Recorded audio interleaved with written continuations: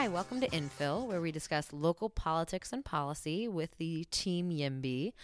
I'm Laura Clark of Grow San Francisco, joined today by Sonia Trouse, Bay Area Renters. Hello. And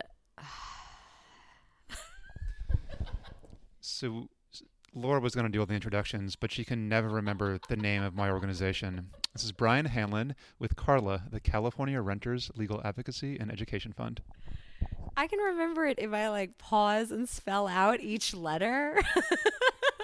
But then sometimes I try to do California A, and then I try to get something that starts with A, and I'm like, oh, fuck.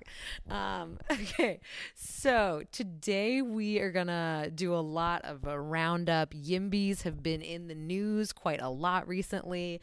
Some of it's been fun. Some of it has been wretched.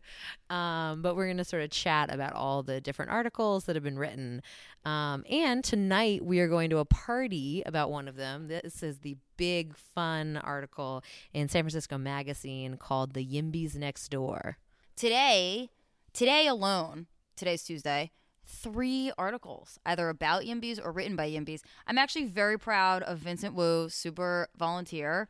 He got an opinion piece in the Chronicle, SF NIMBY double standard, not all migrants are welcomed. It was good. It was hard hitting. Unfortunately, he didn't realize what was in his bio before he approved it. We're not gonna tell you. You're gonna have to go look up that article and see what a train wreck his little bio is. Yeah, but apart from the falsehood contained in the bio, I really did appreciate this op-ed from Vincent. It's hitting on a theme that we've been talking about for a while now. In fact, that Sonia got very criticized for at a recent Board of Supervisors meeting by saying, hey, wait a minute. San Francisco is a sanctuary city. We pride ourselves on our openness to immigration. At the national level, we decry soon-to-be President Trump's immigration policies. And yet here, we throw up every barrier we can to allowing newcomers. So we've erected a wall of high housing costs. So the fact that we're a sanctuary city is great for undocumented folks who can afford $1 million home, but it's not so great for everyone else. Yeah, I think, though, we are not going to call our opposition Trumpists, okay? Can we just agree that that's... Just did it right now. No, we're not going to do that. I did not call them Trumpists. Okay, let me just be clear, and I'll just say it very clearly. Tim Redmond and I disagree on a great many things. The self-identified progressives of San Francisco are nowhere near as bad as Donald Trump and his supporters, so I'll just say that. Yeah.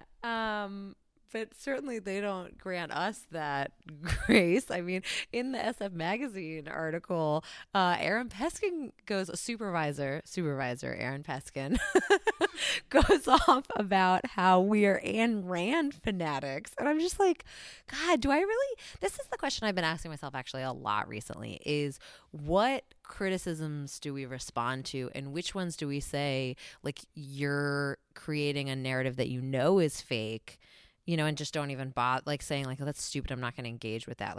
Do I really have to say that I think that Ayn Rand wrote, a piece of shit, piling turd of a book, and that I don't agree with basically anything, any of her conclusions, and she's clearly kind of a crazy person? Do I need to come out and publicly distance myself from Ayn Rand? Is that what my life is right now? Well, there are certain aspects of Ayn Rand's legacy that you could maybe embrace, right? I mean, it's pretty impressive that the fact that Ayn Rand, ran basically a sex cult with much younger men. You just never hear of that. So that is the one thing that I will give Ayn Rand credit for. Yeah, old lady with young boyfriends. I'm a huge supporter. Endorse that any day of the week. All right, I'll give that a shout out as well. But other than that, I think that her ideas are clearly foolish and short-sighted, and this is the other thing, the bunch of the David Talbot article that came out. So David Talbot, who launched Salon, which I've enjoyed sporadically, he wrote this kind of just scathing article, mostly focusing on my friend Justin, who we have chatted about on the podcast before because he's such a adorable little doof. he came out saying that he deliberately misconstrued my opposition to Aaron Peskin and Jane Kim pushing for the 25% inclusionary for that decision to be made at the Board of Supervisors. He deliberately misconstrued my opposition to a very specific policy to be a general anti-inclusionary zoning writ large. And obviously, we talk about inclusionary zoning positively on our very freaking YIMBY party founding documents, saying that we want it to be a focus on maximizing the number of subsidized affordable units. So he and I talked about this for 45 minutes. We went into exactly how and why I oppose the specific piece of legislation. And he just deliberately, if you read this article, it makes it sound like I oppose inclusionary zoning. And I don't know whether this is something do you just go out and be okay, this guy's lying? I don't know. Yeah, that's what's it's frustrating because what's the point of that's so my answer to you is no, mostly don't engage, because there's a lot of weird fantasy stuff out there that people come at me, and they have ideas and I'm like, why do you and I mean my main thing is why do you think that was an idea you had, some weird fantasy you made up in your mind and then believed it instead of not believing it, and I just can't be responsible for all the nonsense that people make up. So that's a very fair point. We would get nothing done if we just kept on responding to the trolling, right? So you can't respond to everything, but I do think that there is value in pushing back on this, in part because, new people are still coming to San Francisco and they're trying to find their way in the political landscape. And if they realize that, hey, wait a minute, I'm a progressive, but these people who call themselves progressives, they believe all this retrograde stuff and then are lying and making things up about these young renters who are trying to create a more affordable city. What's up with that?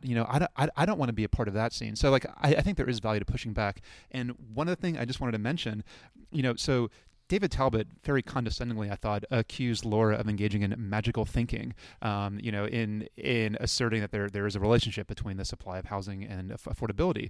None other than Michael Lenz, an actual housing scholar, a professor at the University of California, Los Angeles, then picked up on this on Twitter and said, this is not magical thinking, let's be real here. So we have this scenario where people like David Talbot, who, have dicks for brains, when it comes to housing, are getting, showed up by people like Laura Clark, and they aren't liking it. Well, so this is that piece I didn't mind at all. Him saying that supply and demand is magical thinking, I feel like he makes himself look ridiculous. That's his opinion, and that's fine. And I would though contrast the sort of the parts where the only problem I have with the David Talbot article is where he misleads his readers into thinking that I oppose inclusionary, affordable, subsidized housing.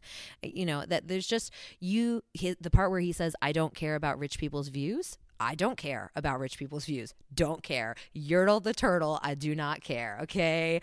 This is ridiculous. And I also feel like, we can contrast the David Talbot article actually with someone who we've, repeatedly been irritated with, but I think is kind of generally a sweetheart, is Joe Fitz, who wrote an article about our fight for the Sierra Club, where he basically accused us of being urbanists obsessed with housing to the exclusion of other environmental issues, RE the Sierra Club in San Francisco. And I'm well, fair enough. That is what I'm obsessed with. I think that it is an environmentalist message, but we are obsessed with infill development and urbanism. So yeah. And more to your point, this idea of constant engagement with people who sometimes assume bad faith or not, and that disagree with you. Well, Joe Fitz probably wouldn't have written that article several months ago. So the one thing I will push back on, though, is it would be very fair to critique you and Travis and Leah and Armand if you were running for the National Sierra Club Board and your only platform was dense urban infill housing, right? That would be a ridiculous thing. But in terms of the local San Francisco group, the number one policy issue that they weigh in on that has an environmental impact is how San Francisco uses this land, how many people can live here instead of living in the sprawling hellscapes of, Phoenix or Las Vegas or wherever. Yeah, actually, more on the Sierra Club thing. Speaking of pushing back in formal ways, I mean, the whole Sierra Club project, running people, that's us pushing back. That's why, we're trying to get ourselves, or, we have a slate. And the point of that is that the Sierra Club is blatantly not following its own charter and its own directives. So when they sent out a mailer claiming that our slate were luxury real estate developers, Travis filed a complaint because that's against the bylaws, and it's just wonderful. It's been so dramatic. Because It's been so dramatic in that like nobody but us cares. well, there's just a really great email chain going on right now. It's endlessly entertaining. So Travis filed a complaint, said that this is not true, and so then this guy Matt or Michael or something, who's like the election coordinator, is going through the process, and so then he had to go back to the other slate and say, can you send me proof that these people are luxury real estate developers? And we haven't seen their response to that. I don't have one. Like what? I don't know how to build housing. No, I know. I know how to tell other people that they should, but that is the limit of my skills. I do not know what to do. Oh, I built some furniture one time. Yeah, that's the extent. Did you follow instructions from the IKEA? No, I made it all myself. Drew out the little design. Just luxury furniture? Yeah. I mean, it looks like it's got that like Bauhaus style, So like, yeah, luxury. All right, great. So there you go. We're one chair in to one luxury house. No. So then their response, though, was to file a counter complaint that we lied and said that the current Sierra Club leadership cares more about protecting views than advancing environmental policies that are good for the environment or advancing infill development or something like that. Yeah, which is awesome because then they asked Travis, why do you think this is true? And it's so great because it is literally true. I mean, the current slate is running now on fighting a wall on the waterfront. And I don't know if you guys realize, but when they say no wall on the waterfront, they're not talking about a wall made out of bricks between the street and the waterfront. The quote-unquote wall is made out of housing. So they are literally opposing infill. That's what the only thing about the wall of the waterfront is. It's an anti-infill project. Yeah, and it's anti-infill, like all of these things on the waterfront. They're like warehouses and parking lots, Like I don't know if you've been down to the waterfront recently, but God, there are a lot of freaking parking lots because all these people come out to like go like do their tourism thing around the Embarcadero and whatnot, and they're all these flat top.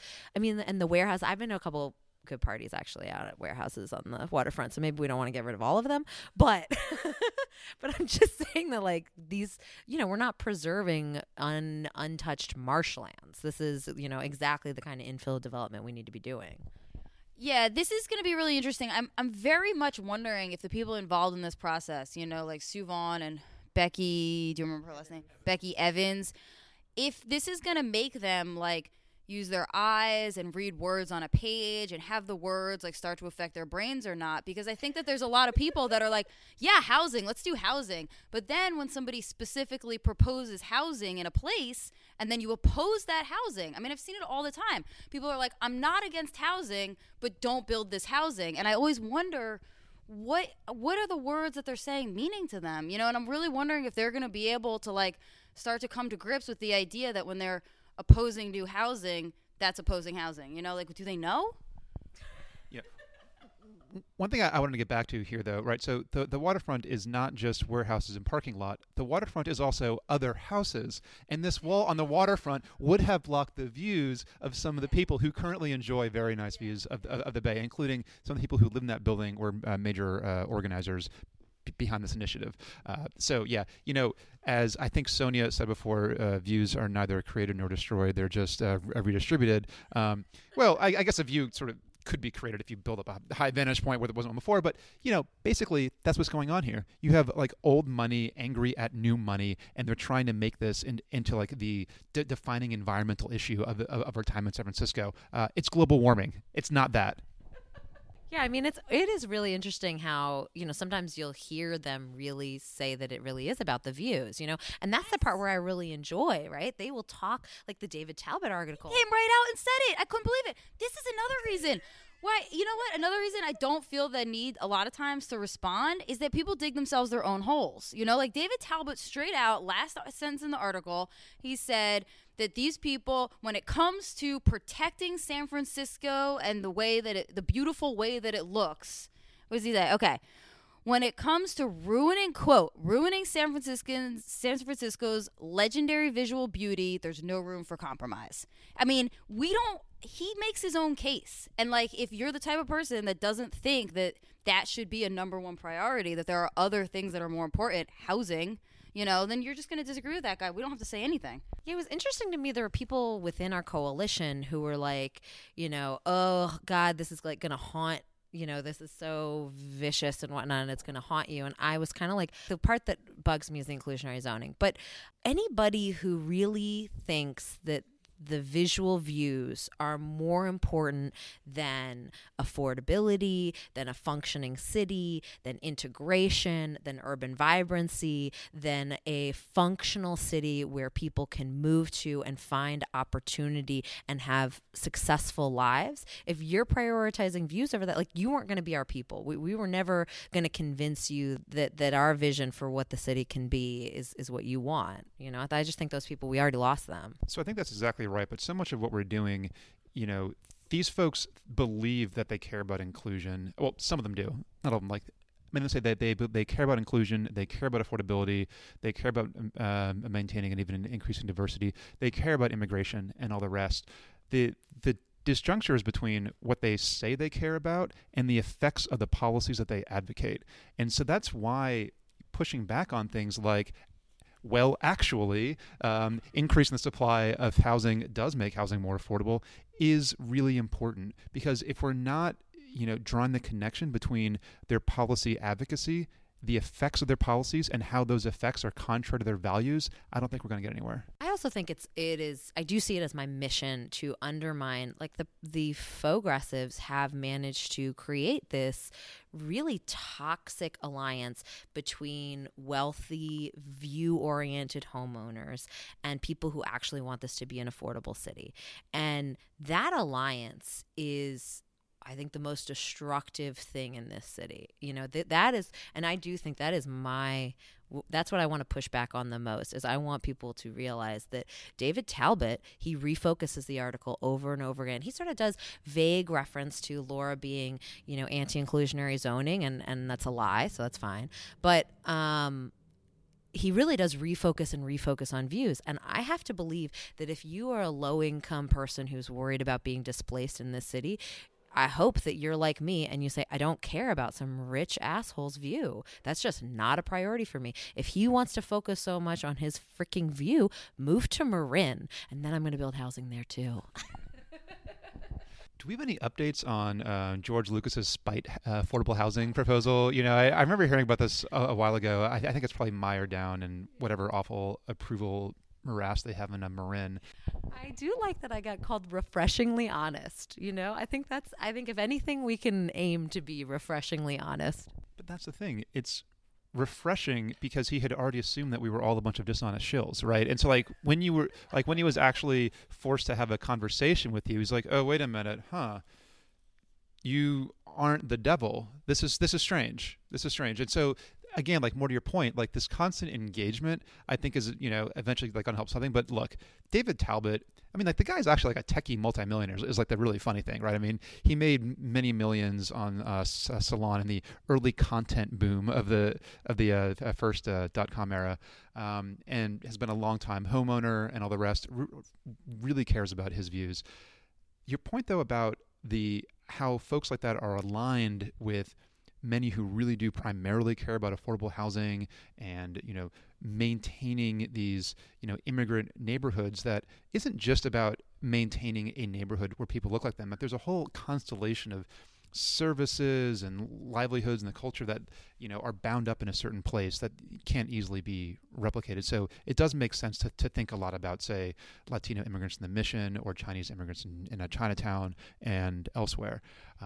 But, it was this really interesting thing where at the Moosefeed luncheon that Laura and I went to last week, I got in this vehement argument with someone from the Chinatown Community Development Corporation. We're going at it, and then our meals come, and of course we're the only two people at the table who get the vegetarian option. And then I said, I was like, look, here's the thing, you are dead wrong about housing policy. You are asserting things that are just, flat out untrue. But let's think about every other non-land use related political issue. We agree on most of this stuff.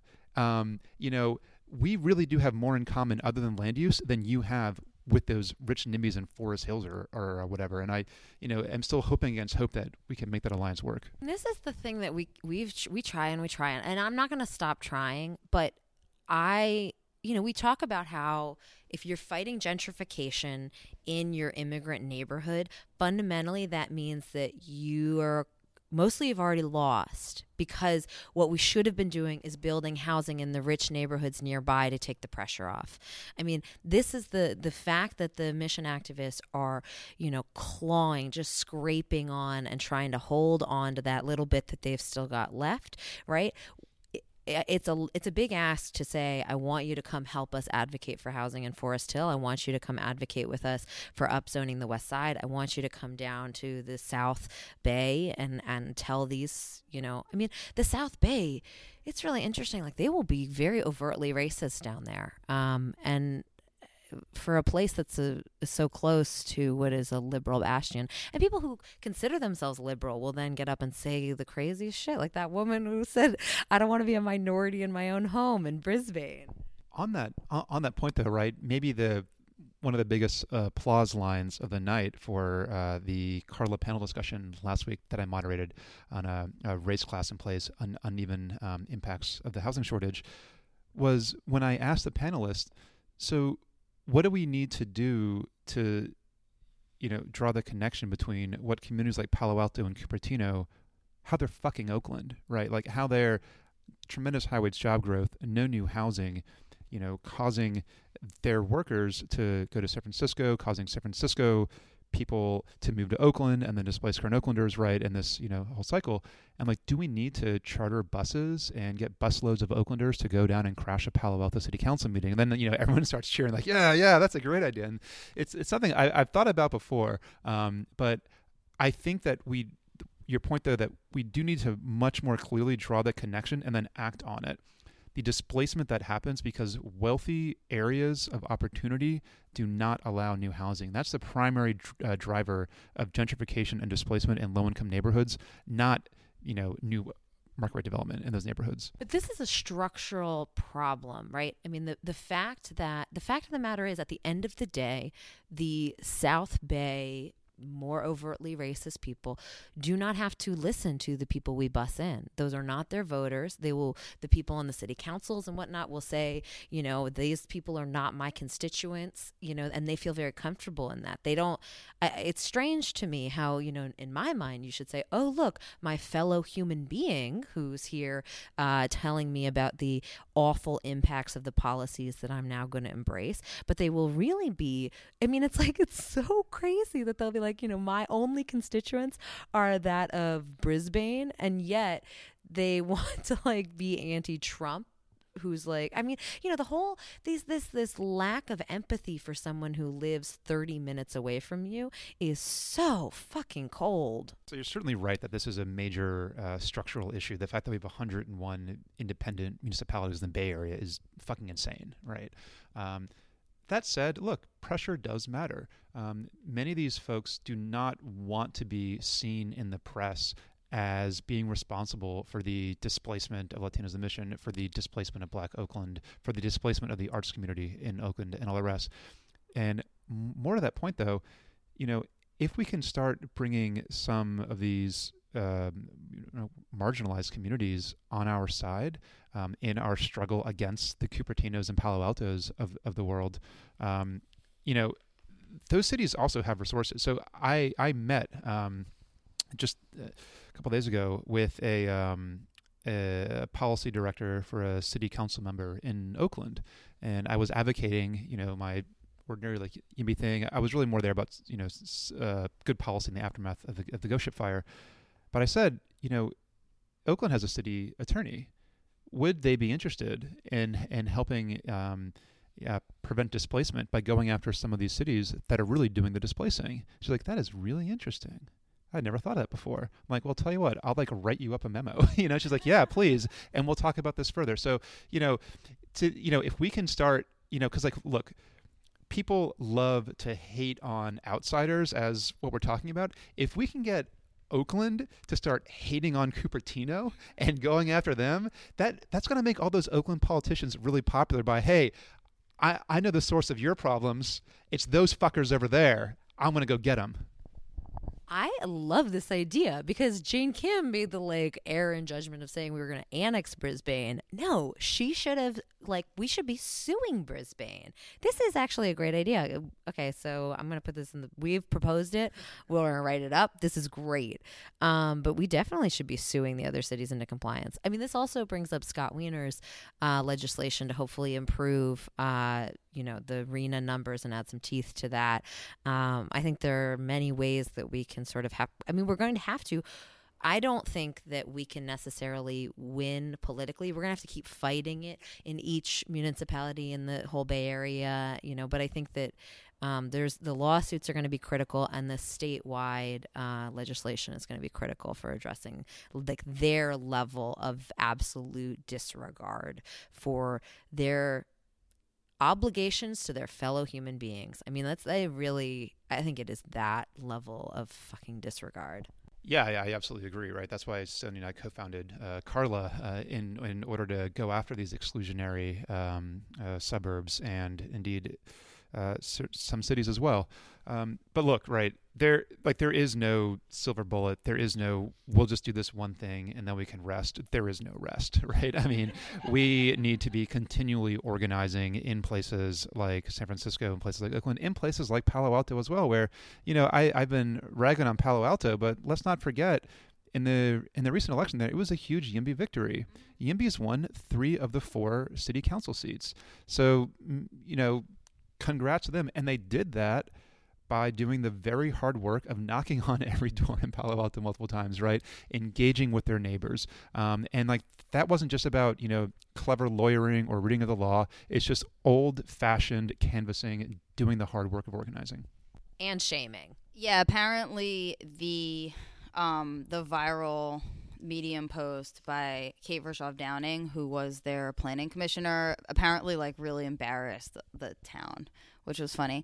But that's not what I was going to talk about.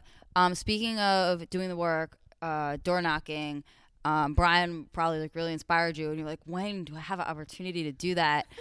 February, maybe March, we're going to pick out 2 weekends and try to get our candidate elected in Berkeley, because the mayor of Berkeley was, before being mayor, he was the representative for Berkeley's downtown district. And so now they have to have a special election. And Ben Gould is the YIMBY endorsed candidate who's running for that. There's only 8,500 voters. That's nothing. Your high school might have been half that big. My high school was half that big. Yeah, I was about to do division wrong, but my high school was slightly more than half that big. So yeah, right. We can definitely big public high schools, right? I mean, we can definitely knock on every door more than once. Yeah, and we are going to be organizing around lots of different projects. We're going to be coming out with a schedule to be tracking especially all 100% affordable projects, but all projects, and we're going to need a lot of volunteers to help us. This is the other thing, we touch on a lot of different aspects of politics in this. All of the information pretty much about what's happening in city government is basically trapped on PDFs that are uploaded to the SF.gov website and are not searchable. You can't figure out what is going to be on the agenda in any easy, comprehensible way. When you have one meeting about an issue, you can't track that issue through meeting to meeting to meeting to figure out. It's a freaking mess. So we're going to need volunteers to help us with some degree of data entry to make following projects and following especially affordable projects a lot easier. So if you want to volunteer to type into your computer, we would love to have you. Get in touch with me specifically. I'm working with a couple of academics that have some grant funding at UCLA in order to come up with some of these tracking databases. And one of them expressed interest specifically in coming up with a database that would enable that would facilitate compliance with the Housing Accountability Act, which is the state law that's closest to Sonia and I's hearts. So that's great. We also have a YIMBY volunteer right now who is writing a script to scrape a municipal website of all the documents on their planning commission and city council website, and then to enable text searches. So we have some very clever volunteers who are working on this, and this person is writing her code so that we will be able to reuse it for other initiatives as well. So let's hope that works out. And if you, again, get in touch with me if you want to help out this. Awesome. All right. So we touched on this earlier, but I think we should take a second to talk about the Amazing Carla event and sort of other events that we want to do like this in the past. So Brian, take it away. Well, I'd just like to thank everyone, my panelists, everyone who showed up, the YIMBY team for helping me with all the, day of logistics. The event really exceeded my expectations. So this was the panel discussion last week called Race, Class, and Place, Uneven Impacts of the Housing Shortage, featuring Ben Metcalf, the Director of the Department of Housing and Community Development, Tamika Moss, the Chief of Staff to Mayor Libby Schaaf of Oakland, Carla's very own Kate Downing, the former Palo Alto Planning Commissioner and founder of co-founder of Palo Alto Forward, and Michael Lenz, who I mentioned earlier, who is a professor of public policy at UCLA. Who also likes to engage in magic thinking that supply and demand are real things that affect the price. Yeah, let's hope that magic thinking doesn't affect his tenure. But, when the panelists asked me how many folks was I expecting, it's hard to tell. I'm expecting probably between 40 and 80. I think 50 is a good guess. That said, if everyone on Facebook shows up who said they would show up, we're going to have a packed house of over 100 people, and I'm not sure what we're going to do. We had about 130 or so people show up. So, sorry for running out of beer, but, thank you, everyone who came. That was amazing. Yeah, and I think it shows that we should be doing events like this regularly. I think there's a real appetite for educational events. I think we have kind of resisted doing a lot of them in the past because we want people to be coming out and doing the work of politics. I think there's so many white papers out there that all pretty much say the same thing: build more housing, you freaking idiots, build more housing. So we've been really focusing on the politics. At the same time, I think, if we're going to be doing a lot of outreach and really creating a cohesive narrative that really shows that especially the disproportionate impact on Latino, Black, minority populations, is the rich suburbs that have denied housing for decades. That narrative, I think, actually is not as much in the public mind, mostly because the progressives have resisted putting it there because they are the rich white people who have not allowed housing in their neighborhoods. Yeah, that's right. The other also reason why we haven't done so many is it's a lot of work organizing these panels. But the another real benefit to having more of them is, so we had Ben Metcalf there, we had Tamika Moss as the Chief of Staff. So these are, folks who are real policy makers. And the fact that they saw 130 energized, mostly young people come out for a wonky conversation about, housing policy, they're going to go back to Sacramento and to Oakland, talk to the mayor of Oakland, hopefully talk to the base gov, Jerry Brown, say, hey, wait a minute. There is tons of support out there for what we're trying to do. It's not just the white paper crowd. It's not just the traditional affordable housing advocacy community. There is a new generation of housing activists that wants you to be aggressive and that will back you up. Yeah, I'm starting to get almost insulted, actually, every time we throw a big event by all the people who say, wow, I had no idea that there were all these people. And I'm like, what do you think I'm doing all day? You think I'm just are you, my ally, also buying this narrative that I'm a developer shill and we don't have people? I'm really sorry, but I roll deep, okay? When I walk in with my housing people, we take over the club, okay? okay? We are a strong and proud group of people who like are canvassing all the freaking time, you know? I mean, I guess, you know, I shouldn't be too mean. Like, we did come up real fast, so I get it why they haven't caught on that we're like freaking amazing. Speaking of rolling deep, you should have seen the yes crowd at the Density Bonus Project on December 8th. It was like 30 pro-project people against like 4 anti-project people. And the 4 anti-project people were just professional anti-housing people. It was Peter Cohen, a lady from the Housing Rights Coalition. Peter Cohen was there because this is a Density Bonus Project. And one of the tasks he's decided to take on is to oppose the density bonus because it creates housing. And, you know, I guess we can't have that in this city. He was so, I mean, like every point that he made about why he was opposing the project, I was like, and that's a reason to support the project. He was like, I'm worried the precedent this sets for more density bonus projects. And I was like, I am also worried about that. If by worried you mean excited. Yeah. And then elated after it passed, right? I mean, because like, look, there are this is the first density bonus project that has been passed so far in San Francisco. This law is from 1979. It's been around for a while. The city has just been willfully ignoring state law for many years.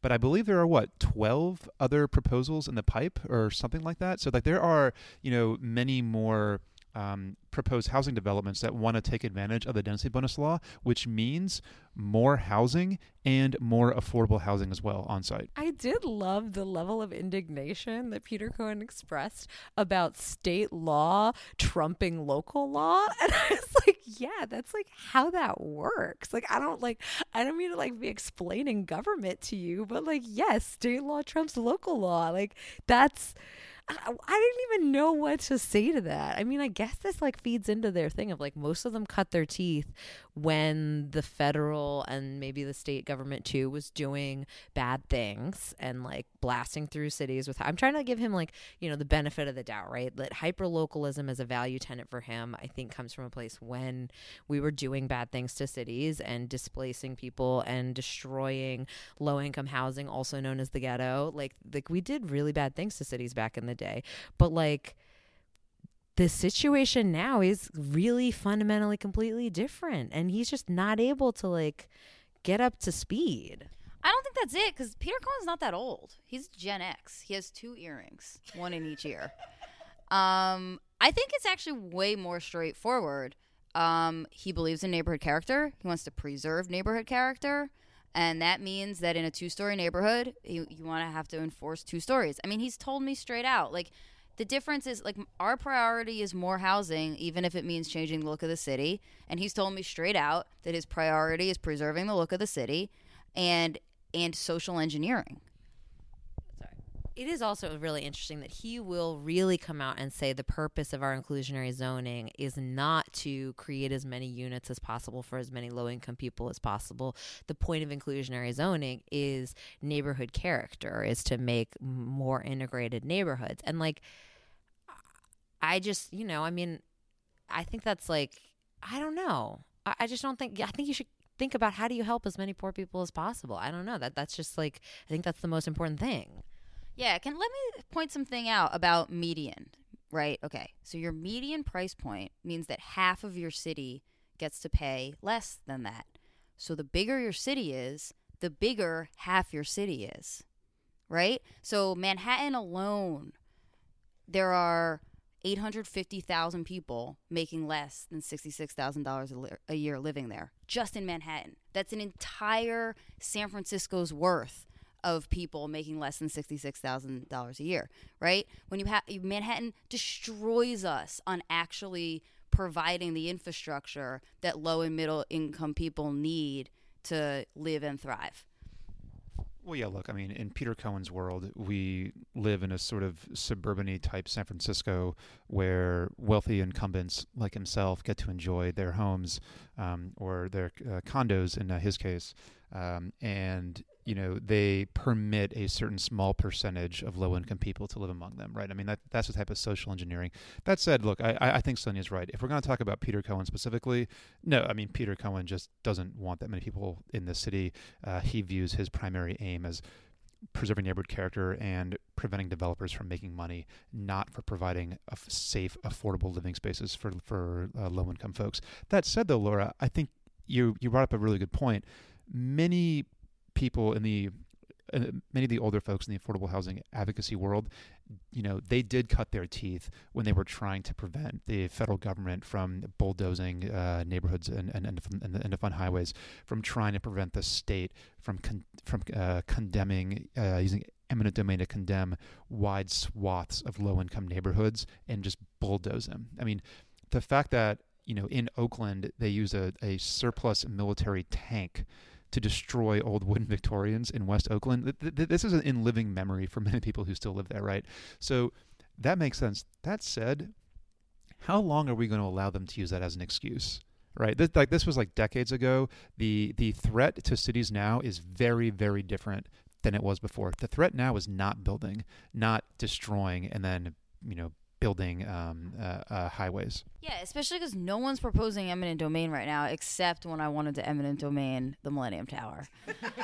Which, after more investigation, I am starting to see why it's less than easily feasible. But we're still going to keep it in mind. But other than that, really, I have so many conversations with people where we're talking about we should upzone, the Sunset, and we should build houses in neighborhoods. And the first thing is why would you take someone's house away from them?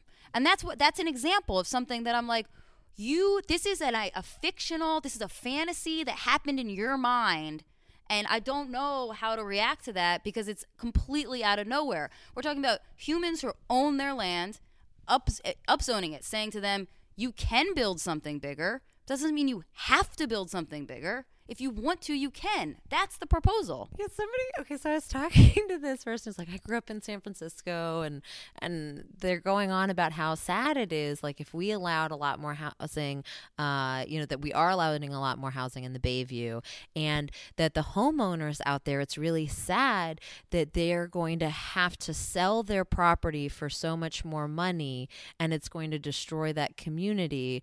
And I was like...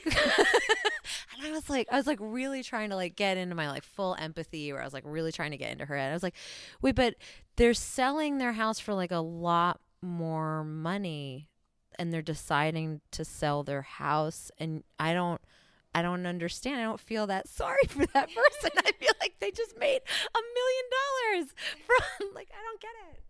I think this gets back to the really patronizing and control-y attitude that so many, especially older white San Francisco so-called progressives have, where they're like, oh, there's this, local black community in the Bayview. Let's keep them there.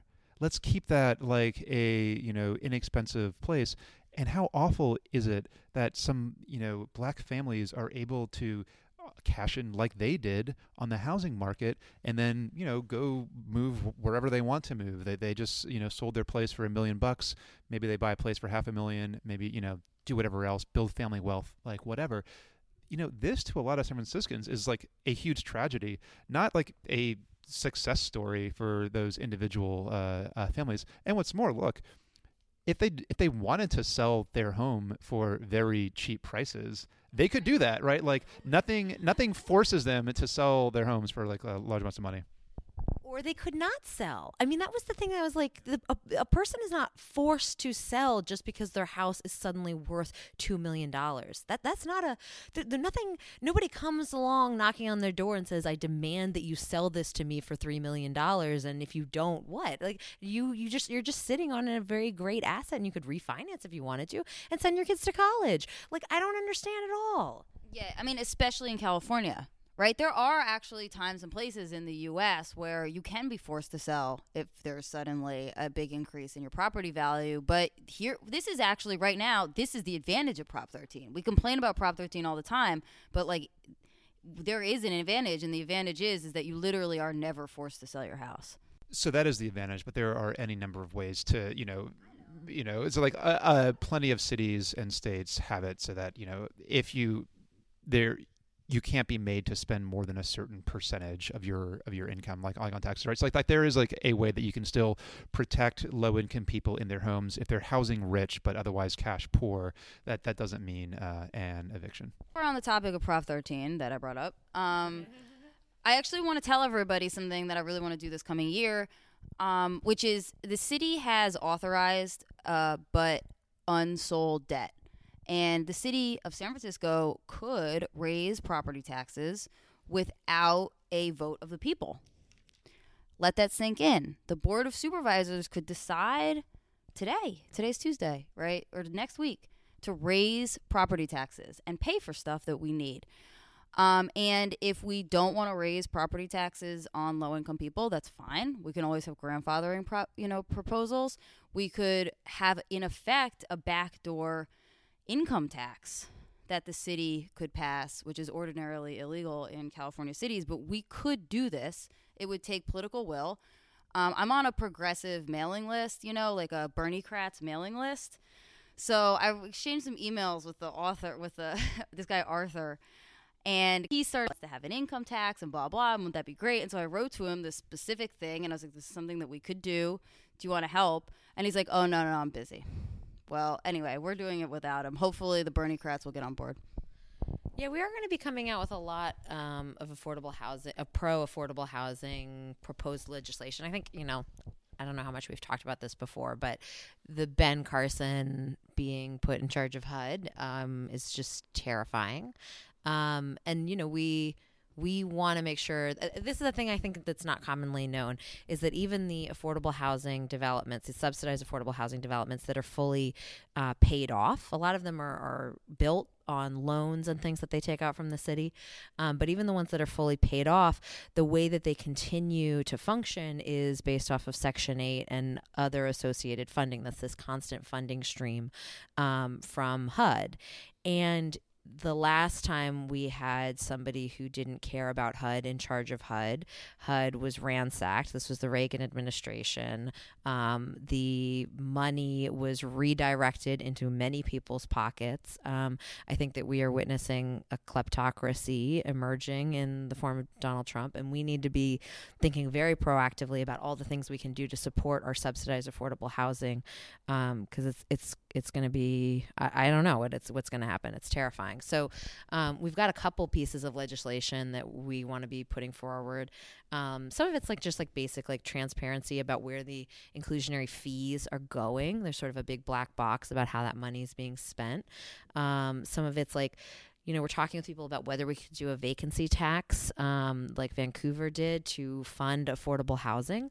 Some of it is getting rid of the 1 mile radius for affordable housing off site.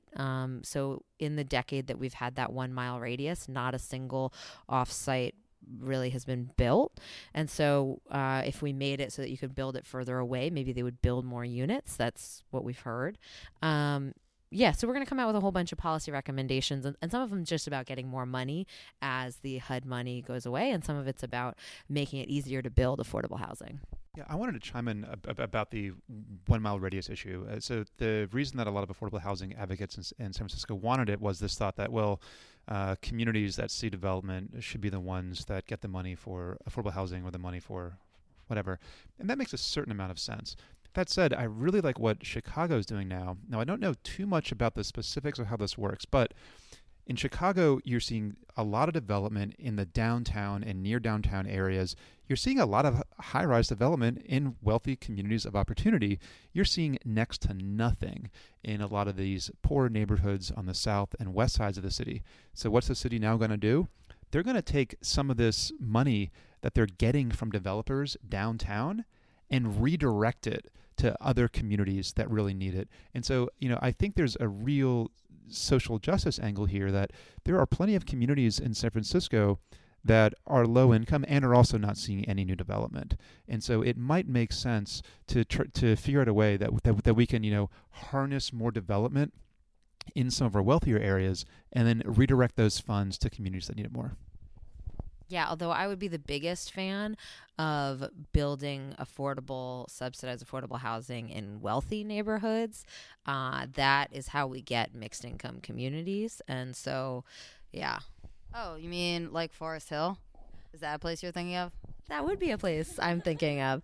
No, the funniest part is all of the wealthy progressives living in hills. This is like a total thing where they live up on the hills and rain dominion down upon the people who don't have views anyway. And they are obsessed with their views. And I mean, it is kind of a, I don't know. So everyone should go read David Talbot's article that he wrote before the one that's so mean. But his first article, which is basically all about sort of like taking you on a tour of polite society in Bernal Hills, where it's all of the progressives who dominate the mission. I mean, he really takes you through all of the people who are his neighbors who you might think would be like mission activists, but in fact are like wealthy Bernal homeowners reigning dominion down upon the mission. Yeah, and look, this has been an issue for a long time in the mission, where I lived for 6 years before I was displaced to Oakland, really by some of these Bernal Hill dwellers. So yeah, the politics of District 9 are largely run in Bernal Hill, where they quite literally are able to look down. But the thing is, David Talbot had this, piece about his, quaint Bernal. Bernal is boutiquey as fuck. Like, go up on Cortlandt and, like, look around. This is, like, not a place for, like, the working woman and man, okay? Like, it is a place for those with money who like cute things, which is, fine. But I would love to see, like, who are like the top 50 progressive political players in this city, and do they live like on top of a hill? Yes or no? Because I swear, every single person I hear about, they all live in Bernal, they live in Potrero, they live on Telegraph Hill. Like, they just like live in the eastern part of the city on one of the hills, not slumming it in the flats with everyone else. No, I call this Yertle the Turtle syndrome, okay? They live up on their hills and they look down at all the people of the world. And I've been joking, I am Mac and I am ready to sneeze. And if you know what I'm talking about, I don't know, tweet it, Yertle the Turtle syndrome. Like, I do not understand. I don't know, right? I really do. I keep going back and forth between being like, what do you push back on and what do you not push back on, right? We kind of made a decision relatively early on that if we were going to like getting sucked into the where do you get your funding from discussion is just endless and a waste of time.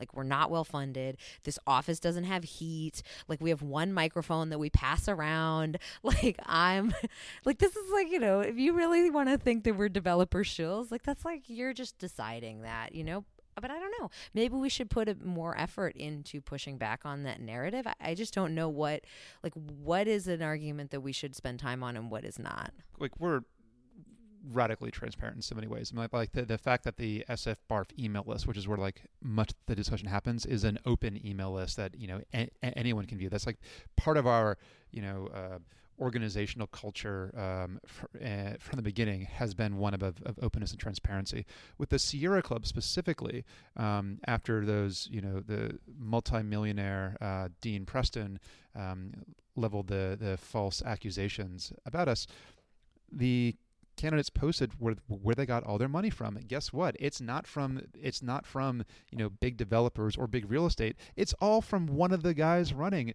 Bless Travis Cole. He is the one who is funding this. And look, there, it's in like the thousands, and just like the the one digit app to the left of the comment, right? I mean, like, this is not big money here. No, I love it. I mean, like, I cannot follow the bar forums. Let me just also say, like while some people may feel like that's where the conversation is happening, I cannot keep up with that like stream of nonsense.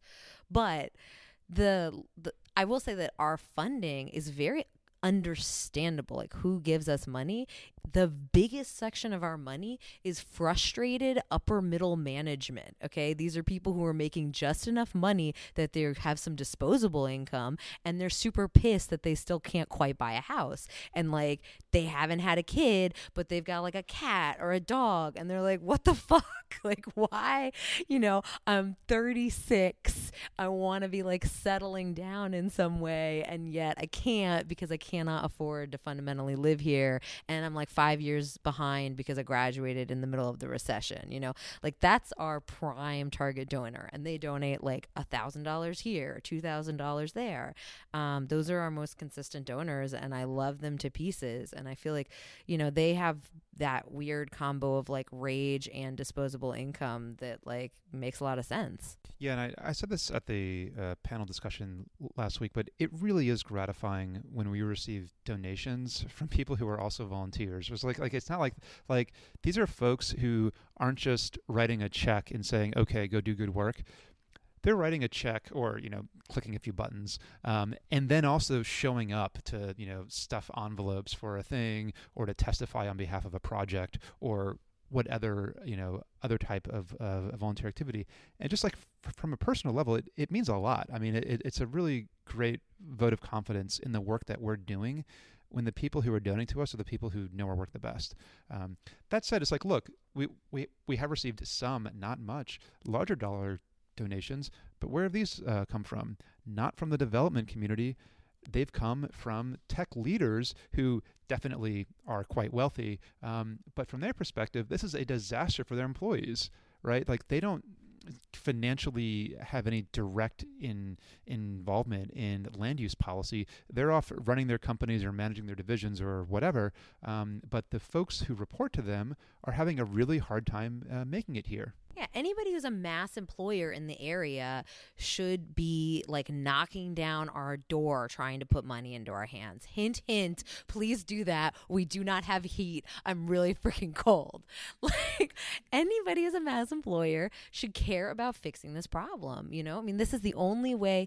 Either you're going to move your entire company to Arizona, which is like, I can't even comprehend, but at least it's hot there. Yeah, Laura's not joking. She's in a sweater, moving around a lot. I assume to encourage body heat generation. This place is freezing. I can't feel my hands. Yeah, this is like.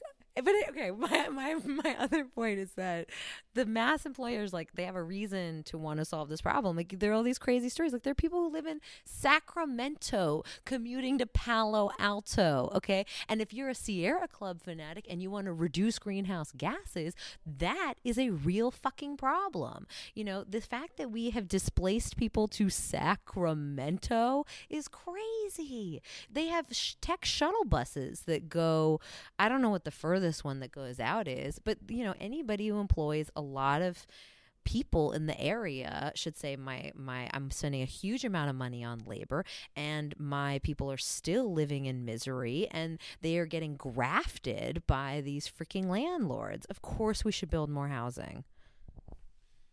Yeah, and that's the thing, right? I mean, for any new companies, the amount of extra money that you have to spend to recruit talent because of the high housing costs. Imagine if you were able to spend that to either hire more people or to invest more, right? Like you were basically having to raise a lot of extra money in order to enrich landowners and landlords in the Bay Area. It's a really shitty part of your financial package they have to put together. Yeah, so maybe you should make your donation a percentage of that. I don't know what exactly you want your donation to be, but like hint, hint, we could really use some help. All right, so on that note, any other announcements, things we want to go over? It's Christmas time. Good time to buy your friend or yourself a book. The Bay Area Metro Observer is publishing its first book. It's an illustrated version of Kid May Cutler's How Burrowing Owls Lead to Vomiting Anarchists. So this foundational text you can have in illustrated format. The preview pictures look really, really good. I'm actually really excited about this. It's going to be really cool. We have a Kickstarter, so if you go to like at SFUMB Twitter, it's the top thing, and it'll be on the website soon, I'm sure. And it's on SFBAMO, definitely, sfbamo.com. Yeah, so the Kickstarter is like you can just put money in to get your own book or put in more money so that we can print 750 copies and then put them like in bookstores all over. Imagine that. Some person is in a bookstore and they're like, well, this is interesting. This is the intersection of policy and looking at cartoons that I've been looking for. So I think it'll be really huge. Like, just get the word out. I think that for a lot of us, that article like was the thing that made us realize what the situation was. Okay. And other announcements, we will be selling also some of Alfred Twu's cartoons in January. We're going to start selling some prints and cardstock type stuff. If you've seen his work, we've tweeted out a couple things. They're pretty fun. So that's going to be another sort of bit of things you can buy that are YIMBY swag. We've heard from people, we've got YIMBYs in San Jose who are organizing. We'll be tweeting that out. And it's sort of across the country. If you are somebody in a city or a transit-rich suburb or a town that you think really needs a lot more housing, we are really starting to help people launch. This is going to be a big project, January, February, March. So if you want to start scheduling meetups, get people in your area involved, we want to hand you the megaphone and help you rally people in your area. So get in touch. hello@sfyimby.org. Anything from you, Brian? Nothing definite coming up right now in terms of new panel discussions or anything, although there are a couple that I want to put together. When I was speaking with the carpenters, we had this idea to try to have, if not a debate, a discussion between sort of the economists that work for the carpenters and the economists that work for real estate developers to find out, okay, what are the effects of requiring things like prevailing wage as part of any housing streamlining initiative, like, for instance, as proposed by Scott Wiener. Scott Wiener's great new Senate bill only kicks in if the developers are paying a prevailing wage. So that's a much higher wage than the market wage is typically. And so, different folks had different ideas about this. It works differently based on construction type and based on, location and where you are in the market cycle.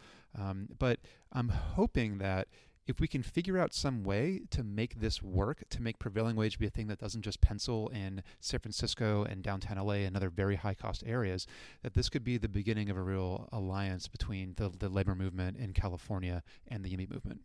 Awesome. Thanks so much. And we'll chat with you maybe next week, but maybe it'll be Christmas. I don't know. Bye. Bye-bye. Bye.